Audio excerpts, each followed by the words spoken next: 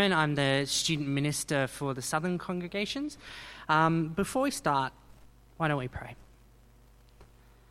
Heavenly Father, please help us to see if we're coming to these communities just going through the motions, just doing the things that we think that we're supposed to be doing, and turn our hearts towards you, towards the amazing grace of Jesus Christ, and help us to celebrate that today. Amen. I don't know if you saw a few weeks ago this article about secular churches. It's this idea that people were looking for all the community and music and inspiring speeches that come along with a church service, but they didn't want Jesus to be a part of it. And for a while, these gatherings were actually kind of popular, but it came out recently that all over the world, these churches were closing down. They had all the form of church, or the building blocks that make these meetings we have here look like they do, but none of the substance. Without the redemptive work of Jesus Christ to celebrate together, without the Spirit working in their hearts, without being able to praise the Father, it just fell apart. Form without substance. And in this section of Samuel, we see Saul's key issue is actually the same thing. He's all form, but no substance. He appears to do all the righteous things, but there's a fundamental problem with his heart. And so we see this steady digression of Saul's story as he just begins to unravel. We see here these three different scenarios where each time Saul shows a little more of what's in his heart. In Act 1, we get to see this great comparison of what it's like to have form without substance versus substance without form. Act 2, we see the true danger of what happens when you have form without substance. And then in Act 3, everything falls apart and you see the form decay because it has no substance to hold it together. So turn your Bibles to chapter 13 of 1 Samuel and follow along with me as we see this comparison between Saul, who makes an attempt at form with no substance, and his son Jonathan, who has substance but no form. Our story will start with Saul in this vicious land battle with the Philistines. And they've got chariots and horsemen and thousands of men. It says, like the sand on the seashore. There's so many. And Saul and the Israelites are backed into a corner against craggy rocks. And so the army begins to retreat into the caves and tombs dug into the foothills. Now, Saul's next move here seems kind of like the right thing to do. He lies in wait for God's representative, the prophet Samuel, to show up and make an offering to the Lord. And Samuel had told Saul to get to Gilgal and wait for 7 days for him to show up and make the sacrifice to the Lord. It's in chapter 10, verse 8. Go ahead of me to Gilgal. I will surely come down to you to sacrifice burnt offerings and fellowship offerings, but you must wait 7 days until I come to you and tell you what you are to do. So Saul does this. He and his army wait, hiding in the cliffside for 7 days, and Samuel, he doesn't show up. So what is Saul supposed to do in this situation? Samuel isn't there, but he wants to make the offering, still wants to present his best form, so he takes it upon himself to do it. It seems on the surface to be kind of okay, right? He's doing in practice what seems like the right thing. He knows God has been faithful before and that you should make offerings to him. This seems like the best way to get what he needs.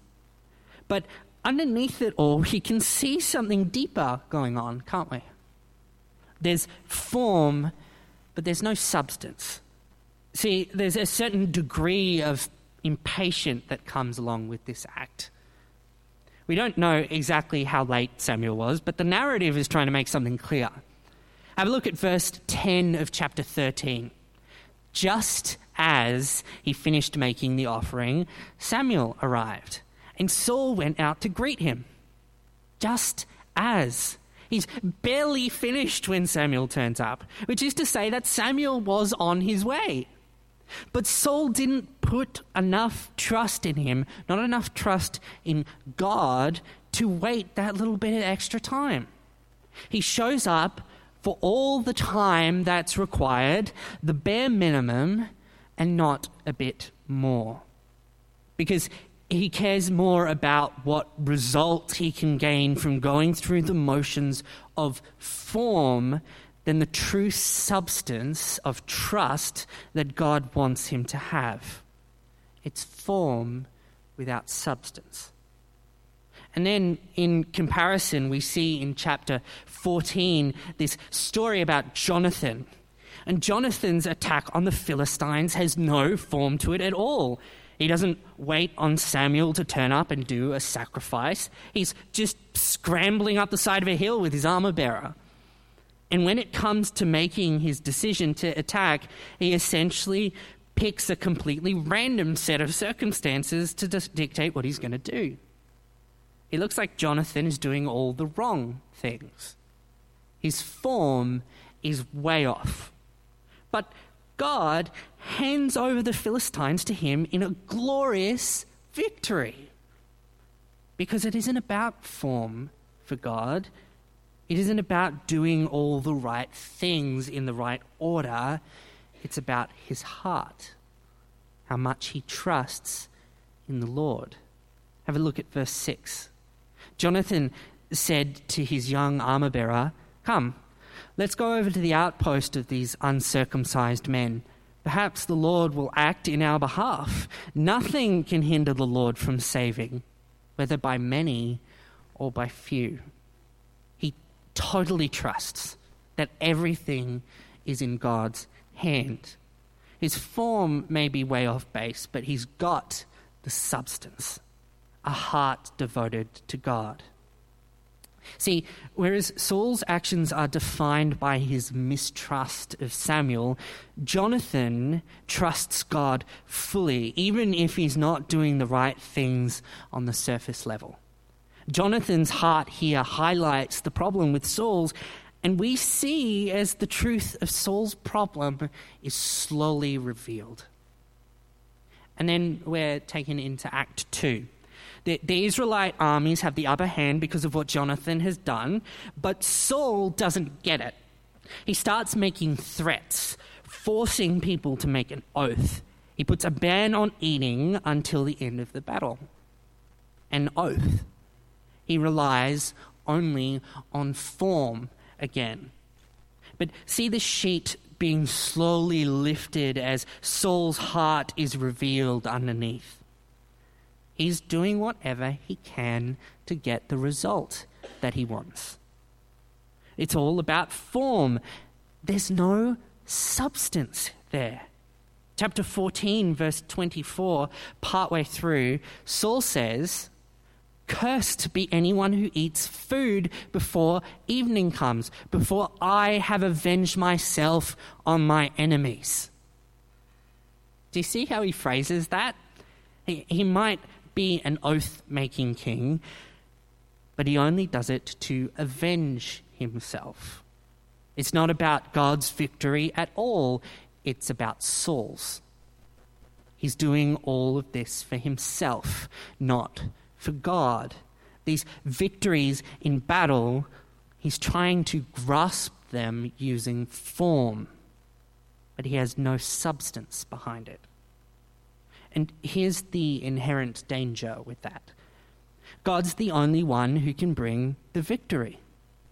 But Saul's not relying on God, so it just blows up in his face. Jonathan is the one who breaks the oath, and so Saul becomes honor bound to kill him. See, here we have another comparison. Saul makes these rash vows and public declarations, form, and it's a complete mess. But the people asked to break the oath and set Jonathan free. Substance. And it saves his life. The people this time are highlighted to further frame the problem in Saul's heart. He's got no substance. He does whatever he thinks will secure his victory without a thought of what it actually means. And we see at the end of chapter 14 that Saul continues to root out the various Canaanite tribes, but is all about to make a tragic turn for the worst. Because Saul's form, it will decay and fall apart because it has no substance to hold it together. There's something wrong with Saul's heart. Act 3, where the sheet is fully lifted and Saul is exposed for who he really is. The form just falls to pieces.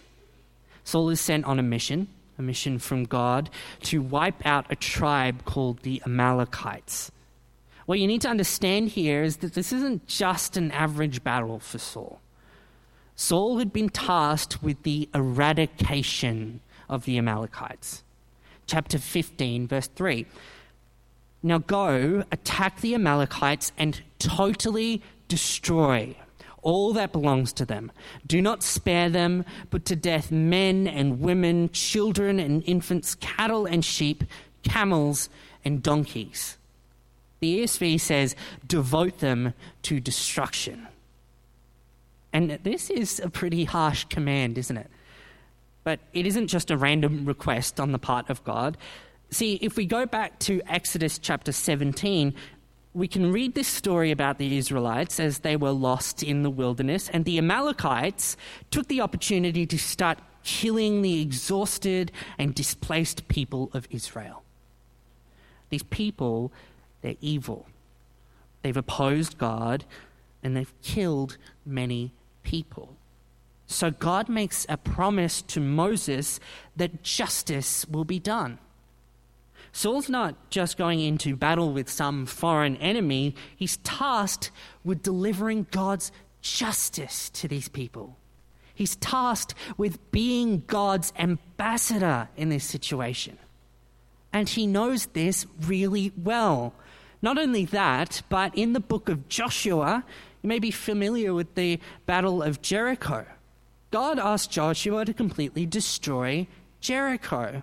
These are well-known stipulations of holy war. Saul knows these stories really well. He knows who the Amalekites are. He knows how this holy battle is supposed to work. Saul knows exactly what he's supposed to be doing here. Give every single thing over to God. Take no spoils of war. It's all banned, all devoted to destruction. But he doesn't do it. Have a look at verse 9. But Saul and the army spared Agag and the best of the sheep and cattle and fat calves and lambs, everything that was good. These they were unwilling to destroy completely, but everything that was despised and weak they totally destroyed. When it came down to it, Saul couldn't help himself. In order to appease his people, he directly disobeys God's command because he cares more about his own glory than he does about God's. Saul is so wrapped up in his popularity that what the people think of him, that he completely forgets who it is that made him king in the first place, God. See, when finally Saul's put under pressure to do something truly important in the name of God, this facade of form completely falls away. And his substanceless heart becomes exposed underneath. God says that he regrets giving Saul his place as king, which I wouldn't read to mean that God has made a mistake, but that he really does feel the grief of seeing Saul sin in this way. And when Samuel confronts him about this, Saul immediately starts to make excuses. See, when somebody has a heart for God and a true substance behind how they live, when they're challenged, they repent. But Saul saves face, because face is all he has. He's all form. Verse 15, they spared the best of the sheep and cattle to sacrifice to the Lord your God, but we totally destroyed the rest, trying to protect his reputation for piety rather than actually trusting God. And Samuel, he's not having any of it. That isn't what God said at all. Devote everything to destruction. That was the command. And then Saul attempts to shift the blame onto others. Have a look at verse 21. The soldiers took the sheep and cattle from the plunder, the best of what was devoted to God, in order to sacrifice them to the Lord your God at Gilgal. And his heart is revealed a little more there. You may have missed an important slip-up Saul makes here. He says, the Lord your God. To Saul, this is just Samuel's God, something that Samuel cares about.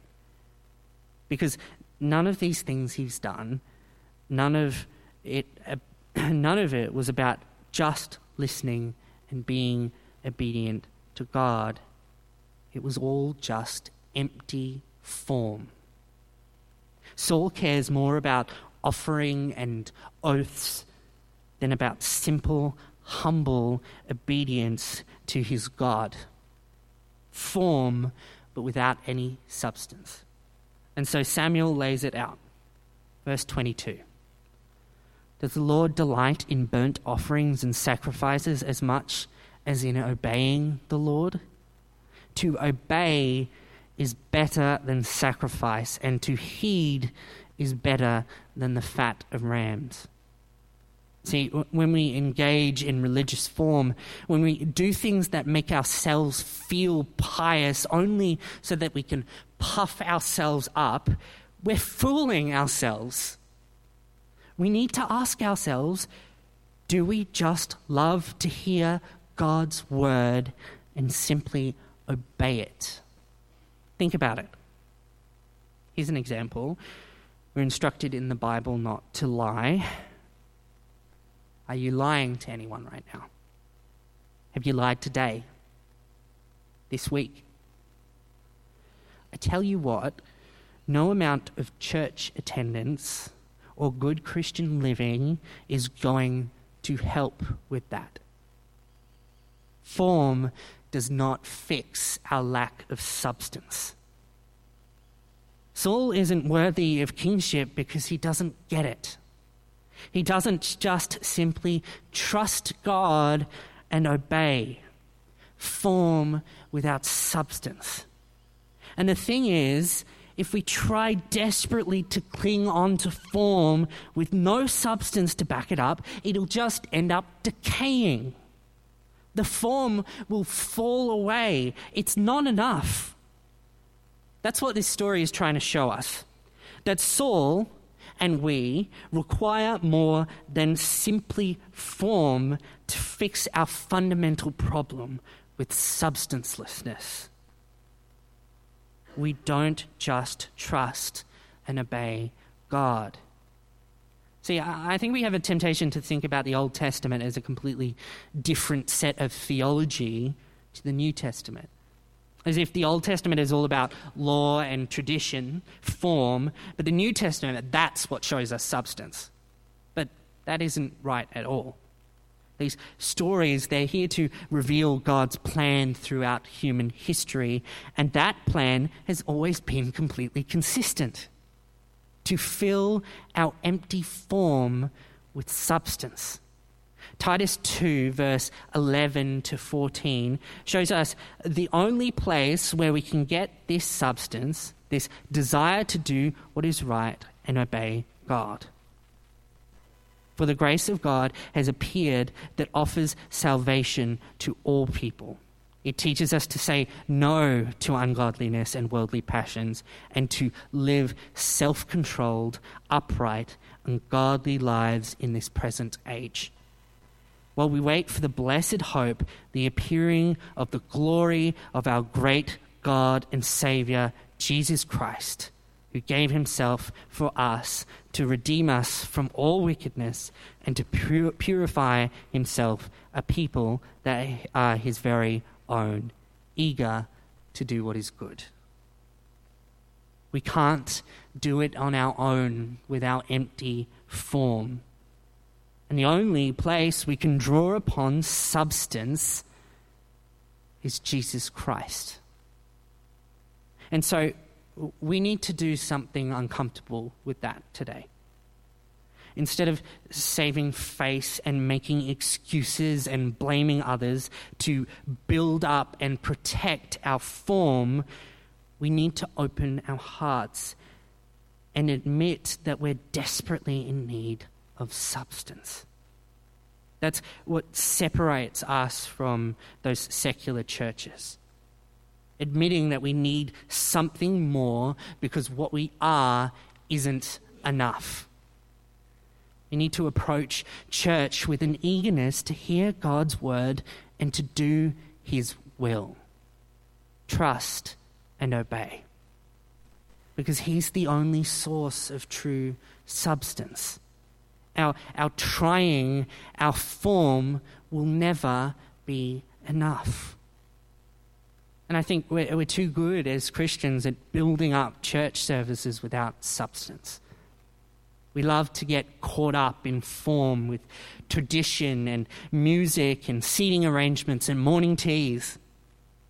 But it's all meaningless unless our main aim, our love, is listening to God's word and simply trusting and obeying it. So as we gather together, I want you to think about what your main focus is here today. Do you care more about form here or substance? Because if your heart and hope is set on form, I implore you today to do some business with God, to pray for his forgiveness and accept the true and beautiful substance that he offers in Jesus Christ. Let's pray. Lord God, we admit that sometimes we put our hope and trust on created things, on form, on tradition, on how people talk, on doing good. But help us to see that that is not enough, that we need Jesus Christ to come into our hearts and to change us from the inside out. Thank you. Amen.